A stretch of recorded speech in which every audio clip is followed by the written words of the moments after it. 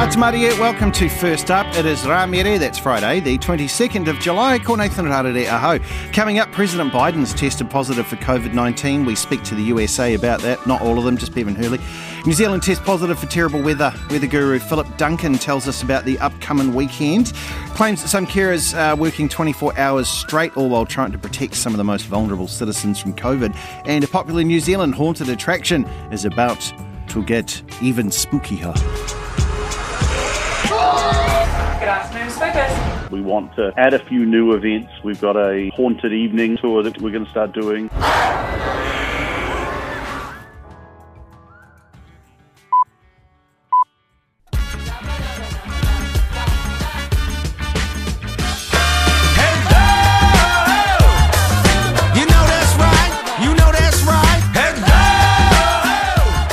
Hello.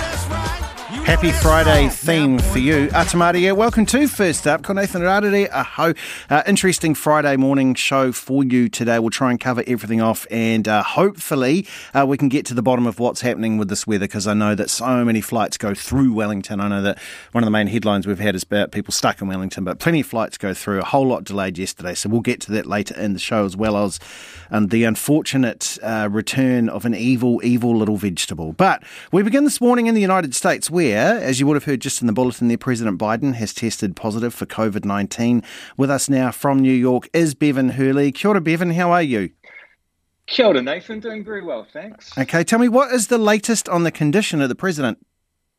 So, around 45 minutes ago, Mr. Biden tweeted a photo of himself behind a desk, and he had an upbeat message to share. He said that he was doing great and thanks everybody for their concern, and he was keeping busy with meetings remotely via Zoom and telephone.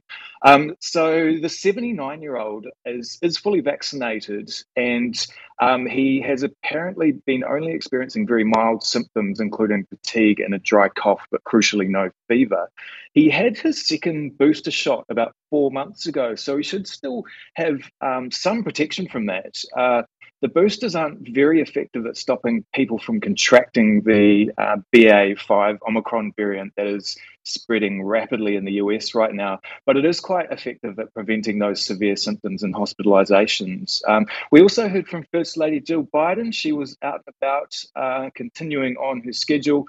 She tested negative and was following protocols by wearing a mask and social distancing where she could. I imagine the White House looks like in E.T. when they covered the whole house in plastic with that to get there. Now, the most gripping thing, I know that my workmates here are just keen to get home today to watch this. The January 6th committee hearings resume today. There's a bombshell. What is this week's expected bombshell? So this is all about the 187 minutes between Donald Trump finishing his speech at the Ellipse, where he called on his mob of armed protesters to head to the White House, to the US Capitol, and the moment that he called off the rioters via a video tweet.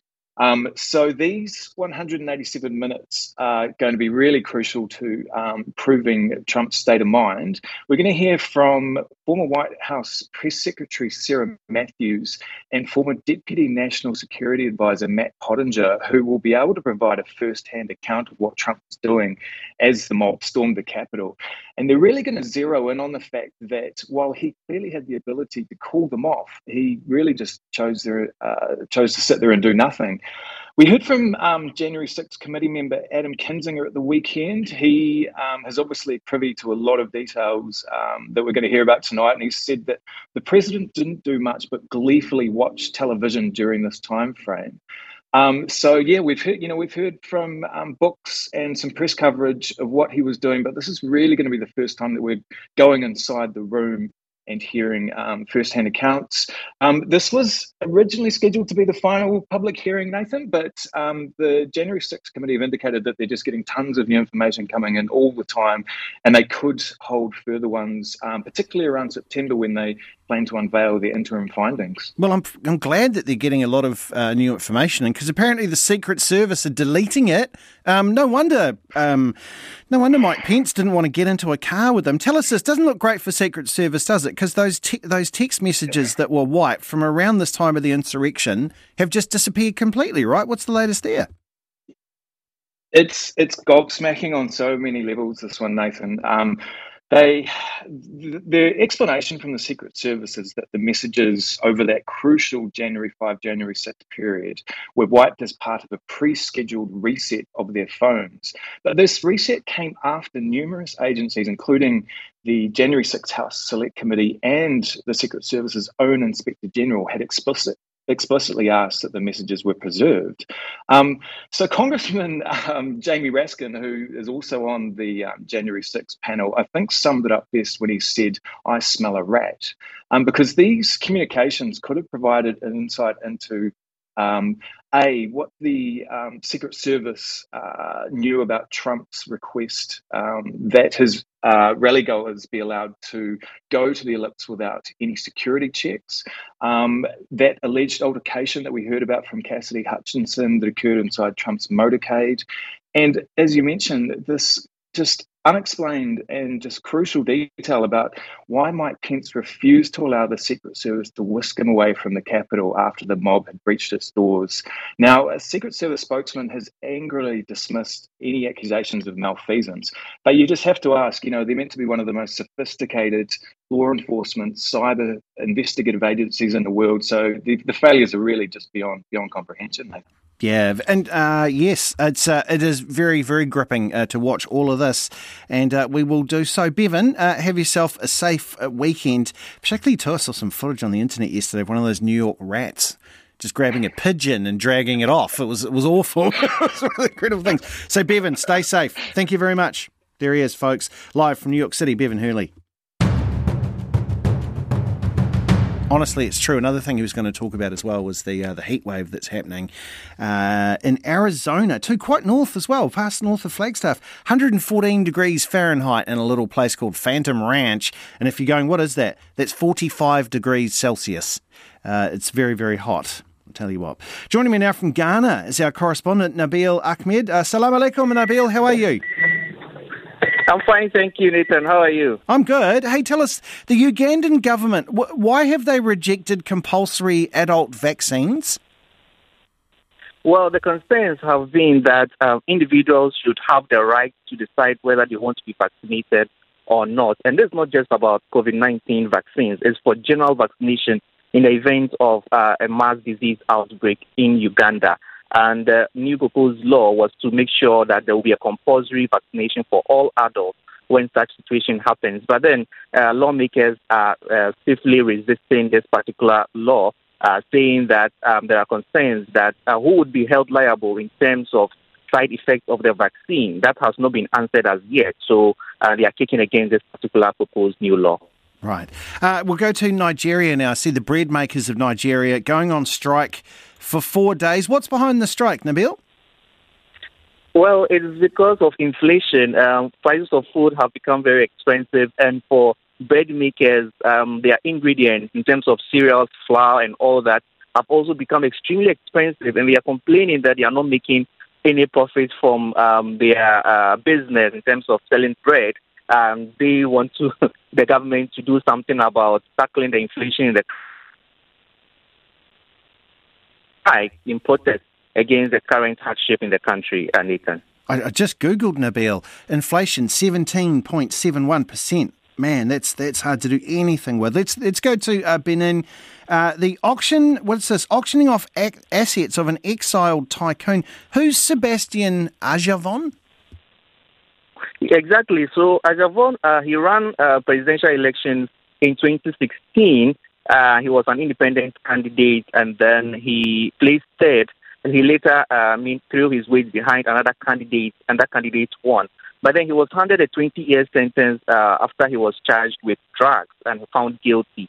So this particular auction of his property would total about 140 items belonging to him, and it includes some Rolls Royce and luxury furniture and other big property. It's quite a big story out there in Benin, Nathan. Well, you should buy one of those big couches, Nabil, and then send us a picture so we can do that. And finally, something else I want to ask you about, the World Athletics Championships on at the moment. Are there any African medalists yet?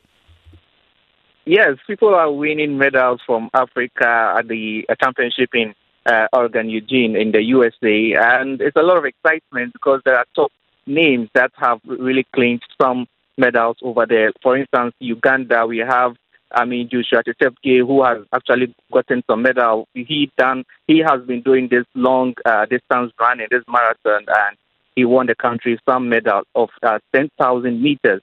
Now, aside him, we have Jamaican female athletes also doing so well. Shelley Ann Fraser-Price won her fifth World 100-meter title in the USA just last Sunday, and other Jamaican female athletes have also been winning medals. At the championships. Aside that, we've seen athletes from Morocco and also Kenya and Uganda also winning medals. Nathan. Nabil, thank you very much for your time. There he is out of Ghana. That's Nabil Ahmed. Yeah, I was watching the finals of the 100 metres in the women that Nabil was just talking about with Shelley Ann Fraser-Price and the two other Jamaicans winning gold, silver, bronze, but perhaps rubbing it in how fast she was in the 200 metres she was running. She had time to just adjust her hair because she didn't like how it looked and still managed to win very fast. Well, keeping it sporty, after two impressive wins in their respective first-round matches of the Farah Palmer Cup, Canterbury and Auckland meet in the feature game in Christchurch this weekend. Auckland coach Willie Walker told Barry Guy that while they managed to come out on top against counties with a lot of turnover ball, he's confident his side can play whatever game is needed to win. We really back our set piece and our structure. Again, we've got a number of experienced players mixed in with a lot of new up-and-coming stars, I suppose, and we want to play an exciting brand of football, but we also understand that when it's time to roll our sleeves up, we've got the group that can do that as well. That'll need to be done against Canterbury, who are always at the top of their game? Yeah, Canterbury have been at the forefront of women's rugby for the last 4 to 5 years, and they got tipped up by Waikato last year, but they're still a class outfit, very well structured. They do the basics well, and we're going to have to be on top of our game to compete, and it's an exciting challenge for our group. Again, there's Black Ferns players on both sides of the field that'll be having a go at each other because potentially they're lining up for the same spots in the upcoming Test series, so it's exciting times. Some good matchups this weekend, Willie, none more so than at halfback. Your halfback Mel Puckett, who's come up from Canterbury to play for you, is now going to face Kendra Coxedge, who she spent so many years behind while she was down there. Any opportunity you get to measure yourself against the best players in the country, some of them in the world, has always got to be exciting, and it's a challenge that I know that our girls are looking forward to. Like I say, Canterbury have been at the top of the game for a long time, and so we can get a good measurement as to where we are at this stage of the season. So you mentioned it before, but with the World Cup coming up in Black Ferns, have you noticed any sort of, some edge or something this year? Yeah, I think there definitely is. Obviously, with it being in New Zealand also adds to the fact, and I know that with the Black Ferns that have been, I think they've been fully professional now since the start of the year. There's been a massive increase in obviously their skill set, their conditioning, their game understanding, just because they're now full-time athletes. So there's always going to be an improvement, and we're just hoping that it filters down to the rest of the group that aren't quite at that stage, and they can see it as a pathway and something to strive for. This is your second season, and of course last year there was all of those disruptions, but one round in, you can see development within the competition? Oh, massively. The growth over the last 3 to 4, 5 years has been massive, and it's only getting stronger and stronger. There's so many young girls that are playing at school level now that are coming out into club level, and then obviously up into the Farah Palmer Cup level, and just the more exposure and the more time that they get to express themselves and learn the game, the better the game's going to be. That's Willie Walker. In other premiership games, Counties Manukau is going to play Wellington and Manawatu play Bay of Plenty, while in the championship, Taranaki play North Harbour, Northland play Tasman, but the one that everyone cares about, the Hawke's Bay Tuis, let's go Tuis, are playing Otago. Sorry, Otago.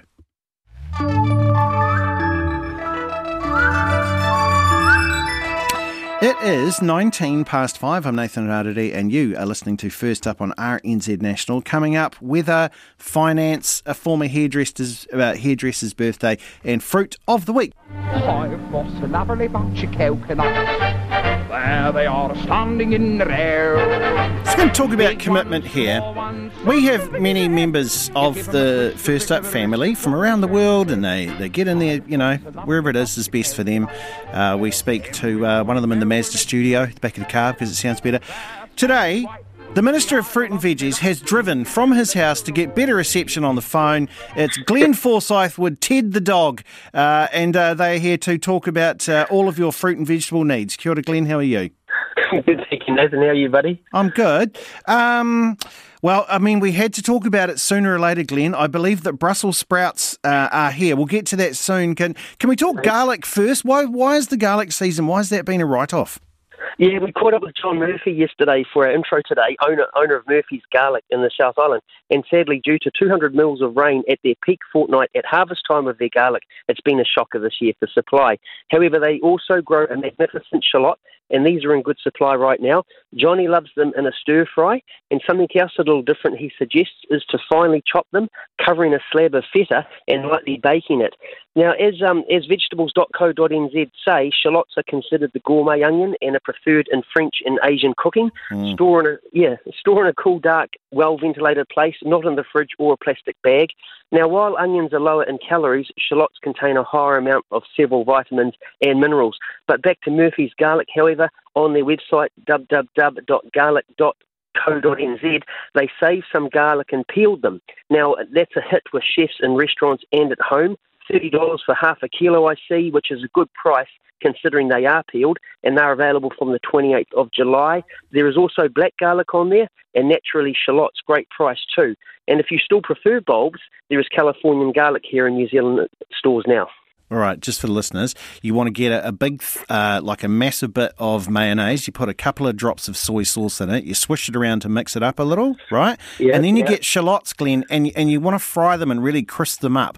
And then you want to put that on top of your mayo, and that's what you put on top of chickeny things. Anything with soy with that on it is incredible. There you are. Mate, that sounds amazing. It is.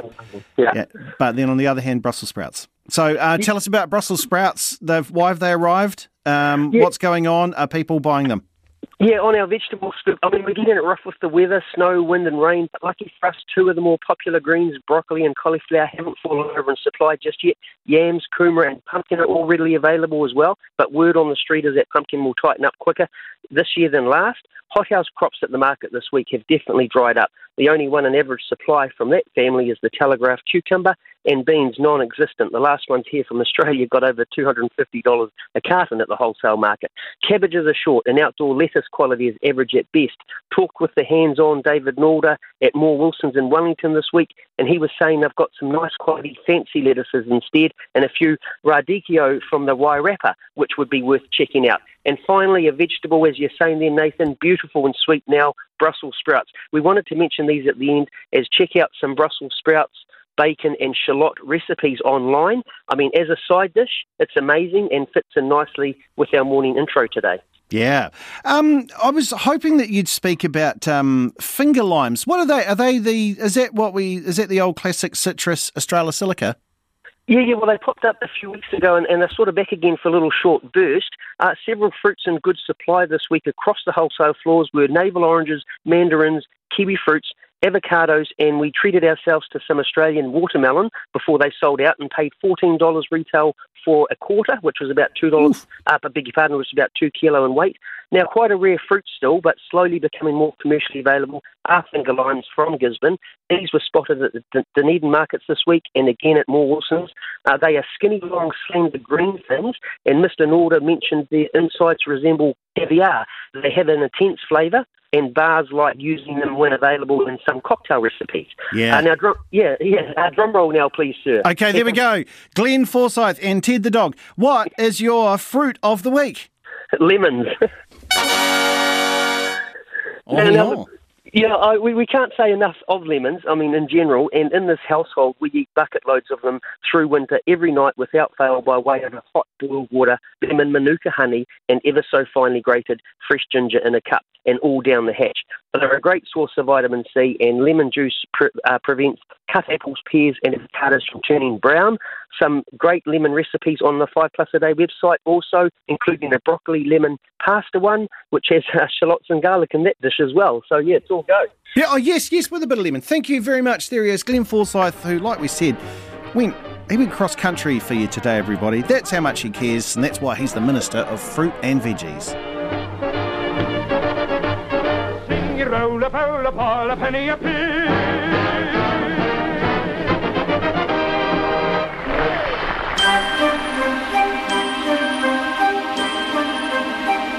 Like sands through the hourglass, so are the days of our lives. This is the day of our life we like to call the 22nd of July. It's a bit of a musical Friday today. I'm trying to make Katrina be a calamari because I've given her many musical things to play. Can you give me the music for this one?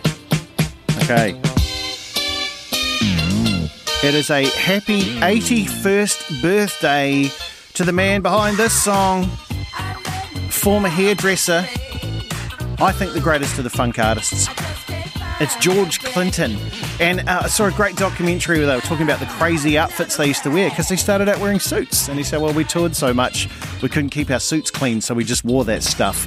And it took off. George Clinton, 81 years old today. Vicky Mackay has the day off today because it's Colin de Grandholm's birthday, and that's what she does whenever anything cricket happens. 36 years old today. Let's head into the world of drama. David Spade is 58. Willem Dafoe is 67.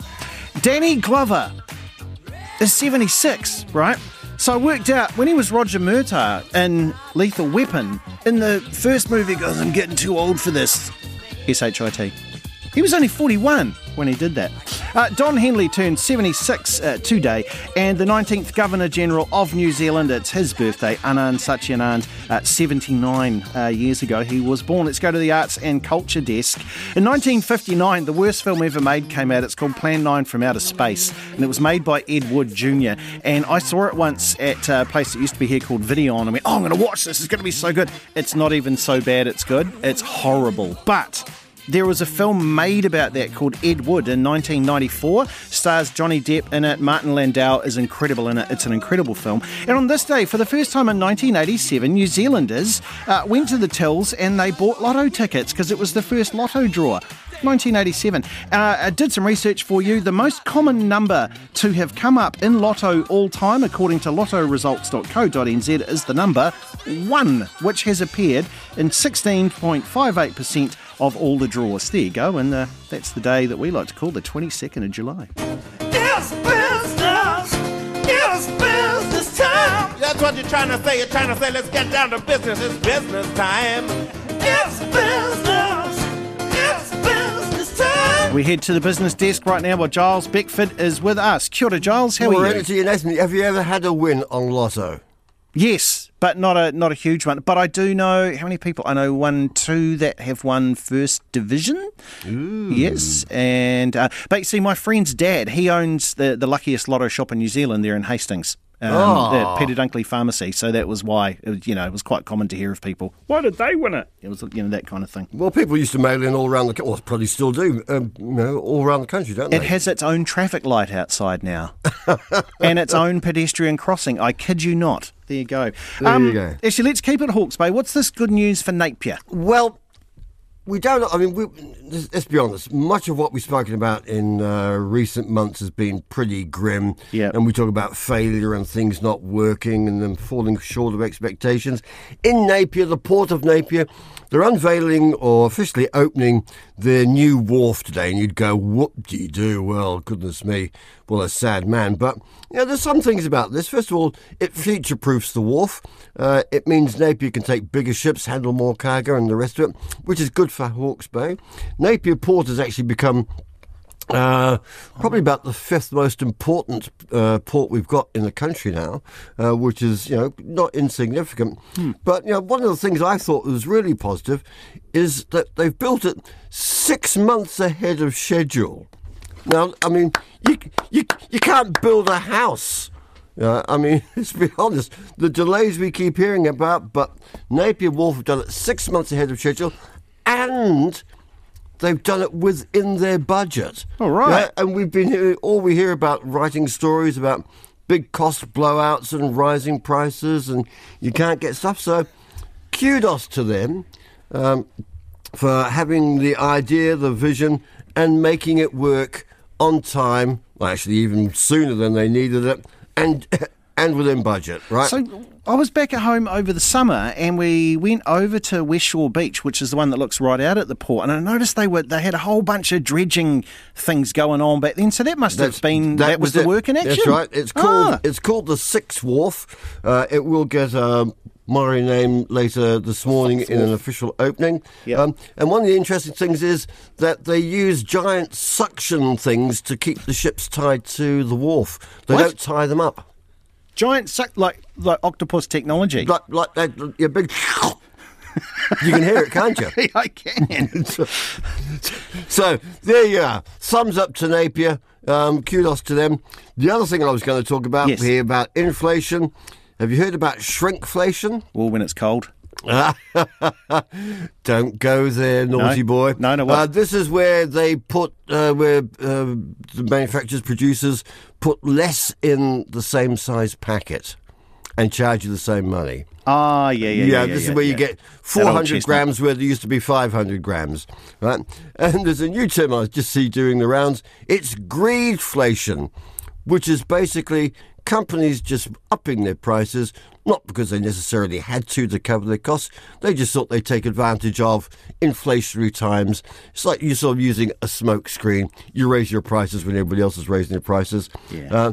And that'll be an interesting thing to see just how some company earnings have fared when we get into the earnings season in the next few weeks, just to see if there's been a little bit of greedflation amongst some of our listed companies. Yeah. Well, there he is, in amongst the inside-out umbrellas of Wellington. It's Giles Beckford. Giles, thank you very much for your time. You can hear more from the business team on Morning Report today at 10 to 7. Let's go to your money market now. Your New Zealand dollar is fully vaxxed and boosted, like you. It's wearing a mask while it's being traded, and it's trading for 62.18 US cents, 90.15 Australian cents, 60.97 euro cents, 51.96 British pence, 4.21 yuan, 85.80 Japanese yen, and 49.68 Indian rupees.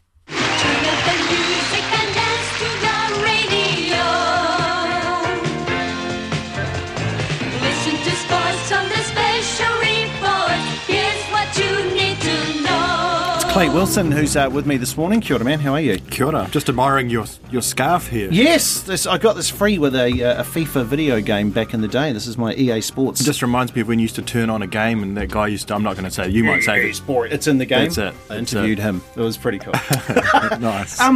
Now, you might have heard there in the Money Report that the US dollar is now more expensive than a euro, which led to some great stuff that I saw on Twitter this week, but also not just they had the US dollar being more than the euro, and then they had these pre-season Premier League teams touring around America, and they had Minnesota 4, Everton 0, Charlotte 1, Chelsea 1. It's called soccer now, and there's nothing you can do about it. It's as American as it gets, isn't it? I thought that was brilliant. Our way or the highway. Oh, how good! Hey, obviously the big drama of the week's been the All Blacks situation. I would say situation because it was just a loss, and then it's become more and more and more by not saying anything. Yeah, and what happens nowadays is the vacuum gets filled if you're not going to, front and talk about it. I guess it's really just rolled on since the weekend into much more than even we ever thought it could be based on, losing, and that was pretty dramatic, losing that series. We haven't obviously heard from Ian Foster yet, but it sounds like today is going to be a big day, and there's all sorts of reports floating around this morning. It sounds like Ian Foster's safe, but there's going to be a board meeting today, safe for now, but the assistant coaches actually might be in the firing line here, and also Sam Cane, who's another one who's, who some people love him, some people not so fussed on him. Yeah. Stuff is saying that it's likely he's going to lose the captaincy. So we might see a lot of big news today, and it sounds like Ian Foster's going to front later on today after he presumably gets confirmed for now for the Rugby Championship. They've also got to name a squad for the Rugby Championship as well, which apparently is going to happen today. So lot of this things. So correct me if I'm wrong, this now is the new age of the selections though, right? Because I believe the last squad was the last one that Grant Fox will be one of the head selectors for.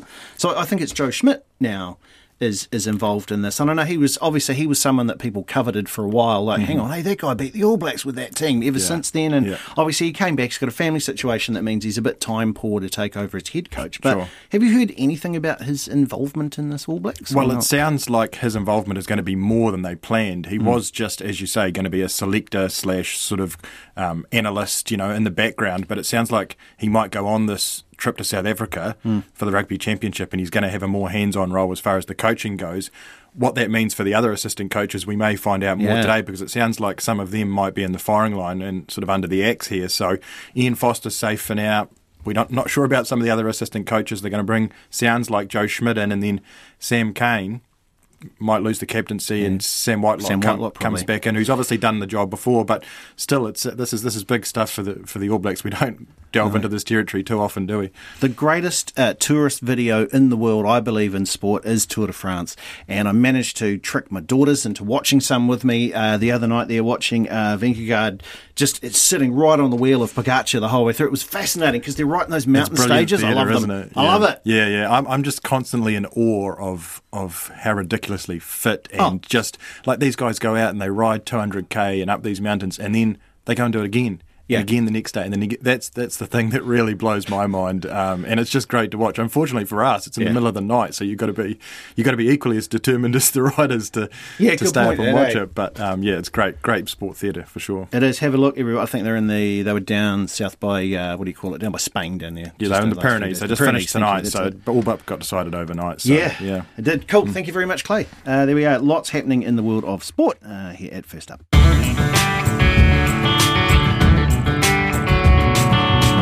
Thank you, Clay. 22 to 6, Nathan Rarity with First Up on RNZ National. Still to come, aged care workers doing 24-hour shifts. And after 2 decades of spooking people out, New Zealand's spookiest spooky show about to get spookier.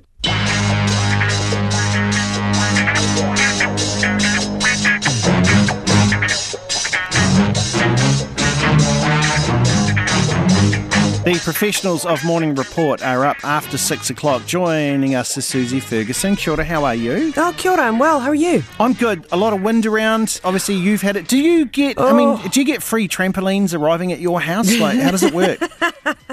Well, you could do, that's for sure.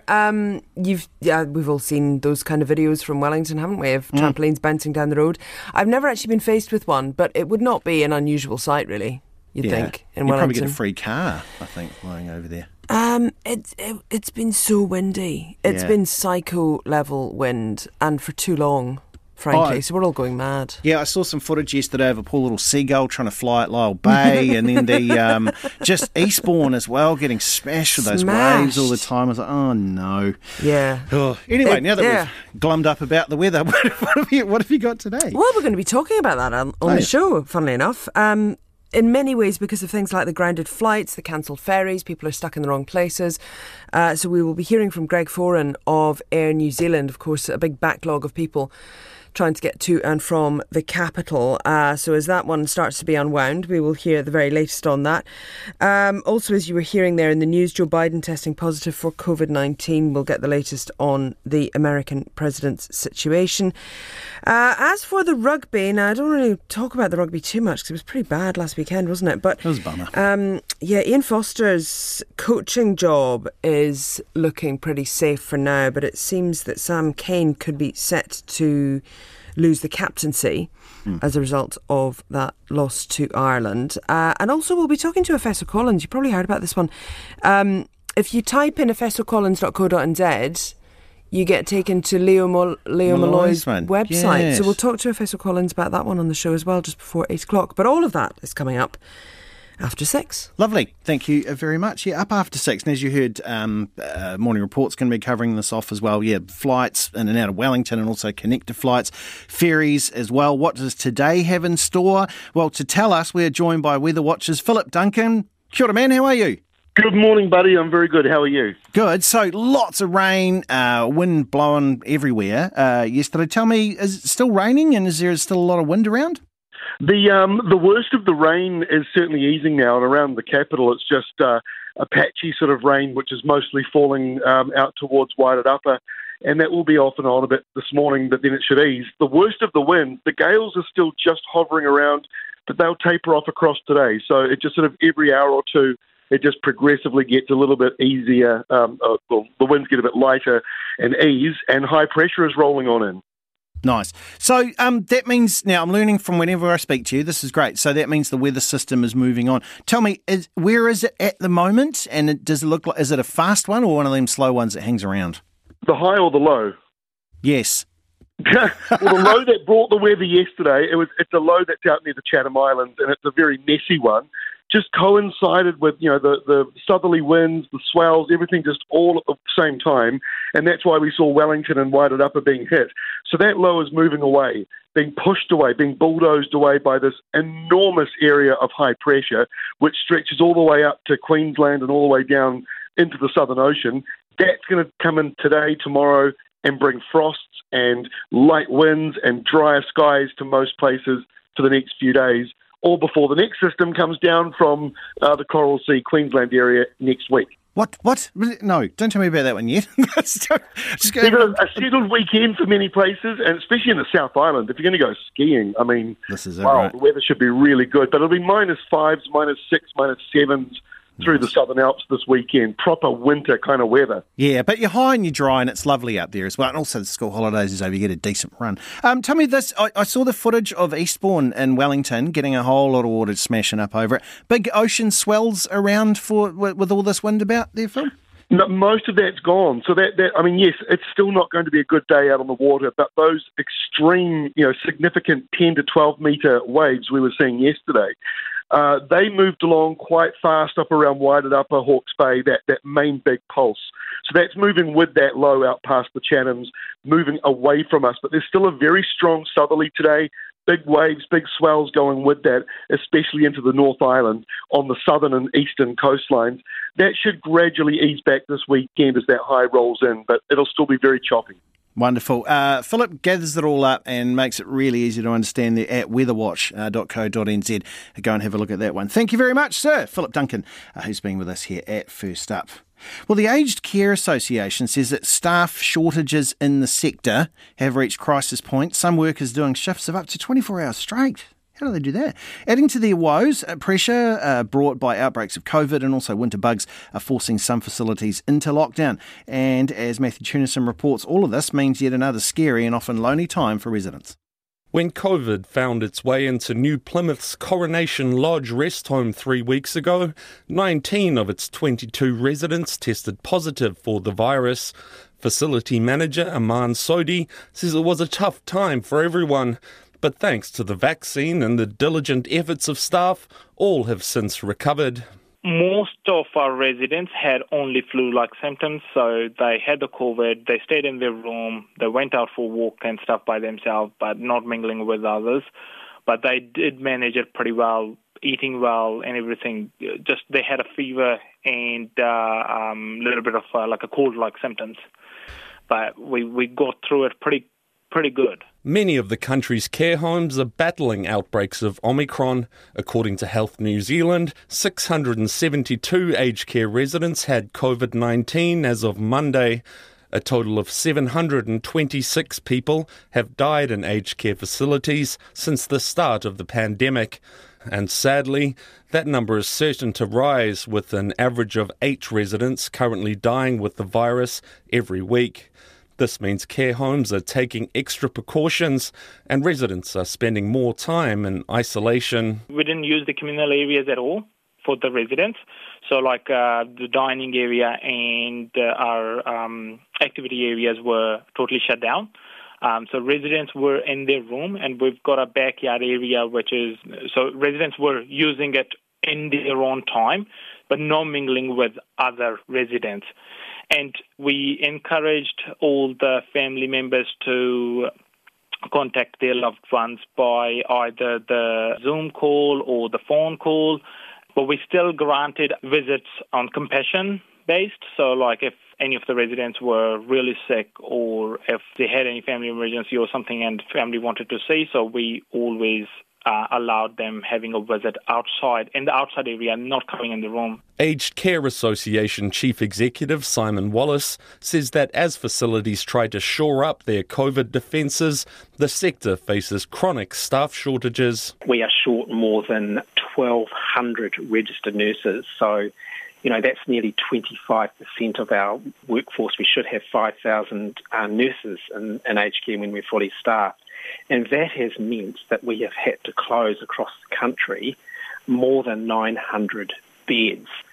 So like in many other parts of the health sector, we are experiencing chronic staff shortages, and we don't use the word crisis lightly in painting that characteristic of what is happening in the sector.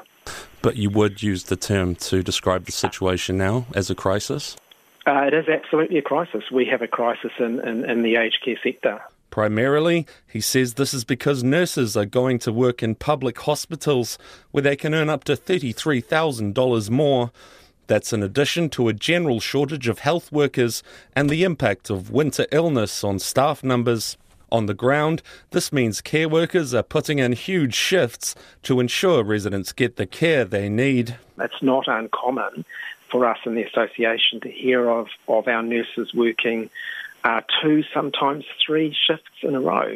Some of them may be working 24 hours straight. That is not a sustainable situation. Aman Sodi says while his small care home has coped so far, it hasn't been easy. It has been hard to recruit new staff for a while.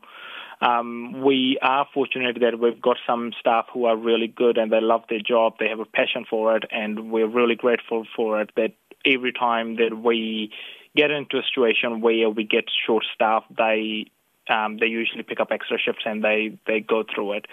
It has been really hard on the staff as well because the recent changes came in from Ministry of Health that they don't, if you've got a household family member who's got a COVID, you don't have to isolate anymore.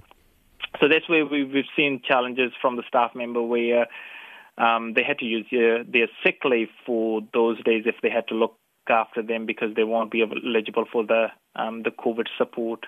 Aged Care Commissioner Carolyn Cooper says care homes are doing their best, but the staff shortage means they're doing it very tough at the moment.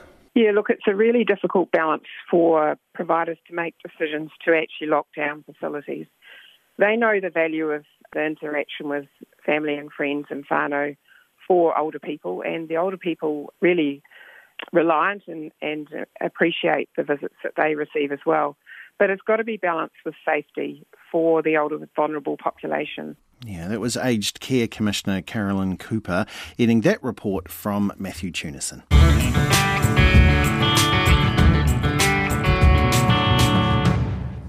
After 17 years of screams and scares and no doubt the odd skid mark, the founders of Spookers have sold the horror theme park. But if you're disappointed you're going to no longer be able to be chased around by a blood-splattered zombie, have no fear. It could actually be about to get even bigger and scarier. Leonard Powell has the story. Good afternoon, Spookers. Based in the old nurses' home at the former King's Seat Psychiatric Hospital in southwest Auckland, Spookers has stood the test of time. Since opening to the public back in 2005, steady streams of thrill seekers have come through its sinister-looking doors on Friday and Saturday nights. The outgoing managing director, Julia Tukiri, started Spookers alongside her parents Beth and Andy Watson and partner Jamal Tukiri. She says the idea for the haunted attraction was hatched more than 25 years ago. My parents had a farm on State Highway 1 in Martin, in the Rangitikei. Mum had been studying agritourism and was trying to think of something they could do on the family farm type of thing. So we started the first Amazing Maze and Maze in New Zealand. That was really popular. Started doing moonlit mazes at night. My dad would scare the staff, and so Corn Evil was born, which is our haunted horror maze that we have done in the past. I used to live in the UK, came back here and opened one in Te Kaupara and had that for 3 years. Basically outgrew it, so we knew the demand was there for haunted horror entertainment. Like any business, Spookers has evolved over time, and as demand has grown, so has the level of the scares delivered to its customers. We started with just the haunted house. Now we have 4 attractions that are open. We have the haunted house, the woods disturbia and the fog. Yeah, we do a lot of stuff, and we've certainly added to our team, our family. At the moment there's around 120 scarers on our books. Miss Tukuri's father, Andy Watson, is now the mayor of the Rangatike district, so is less focused on the business while she wants to pursue the next adventure. I asked what the highlights have been for her during her time running Spookers. Of course, you go through at night and you watch the customer reactions, and they're like incredible. You see customers that just absolutely freeze, like ones that throw each other in front of them, one straight bang into a wall, But I think the memories that are going to stick with me forever are our staff, our amazing, incredible, unique and diverse staff. Enter Armageddon Expo, which has just purchased the horror theme park. Founder Bill Gerritz says he's delighted to be involved, and Spookers fans can rest assured that it will continue delivering top quality scares under new management.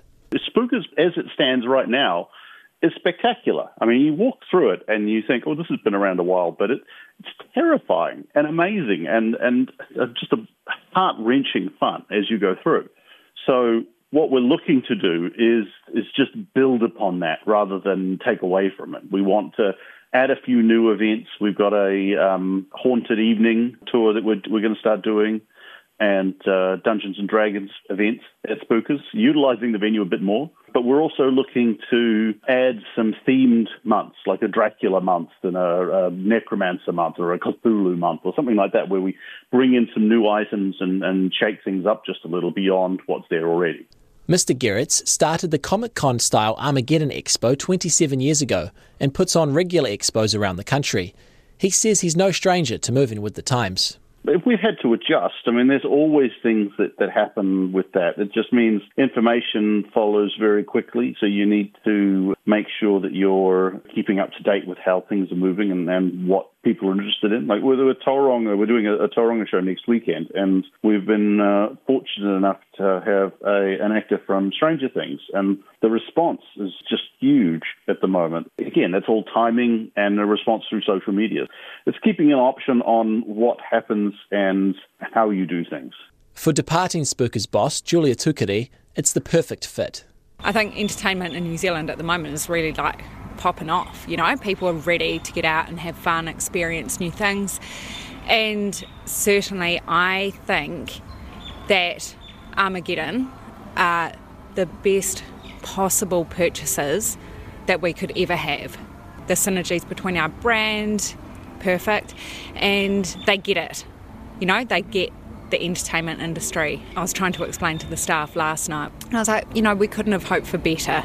As for her plans, Miss Tukuri says she has no idea. But one thing is for sure, she's proud of what her whānau managed to create at Spookers. Yeah, I guess we're a destination.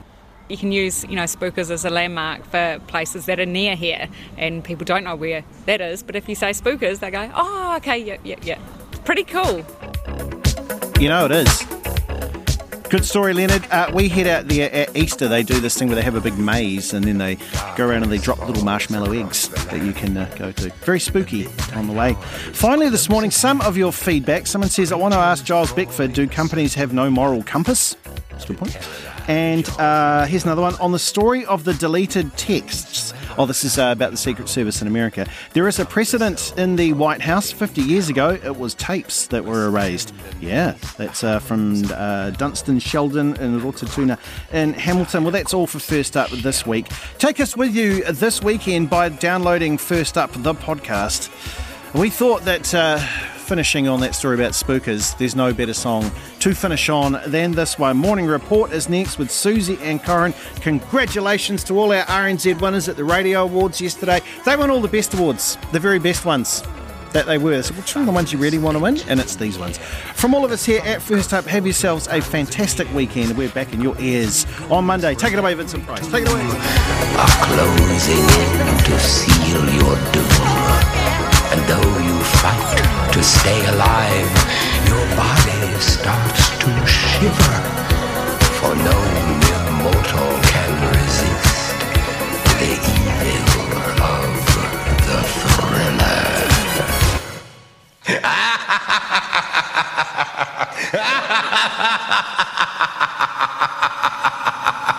Ha ha ha ha!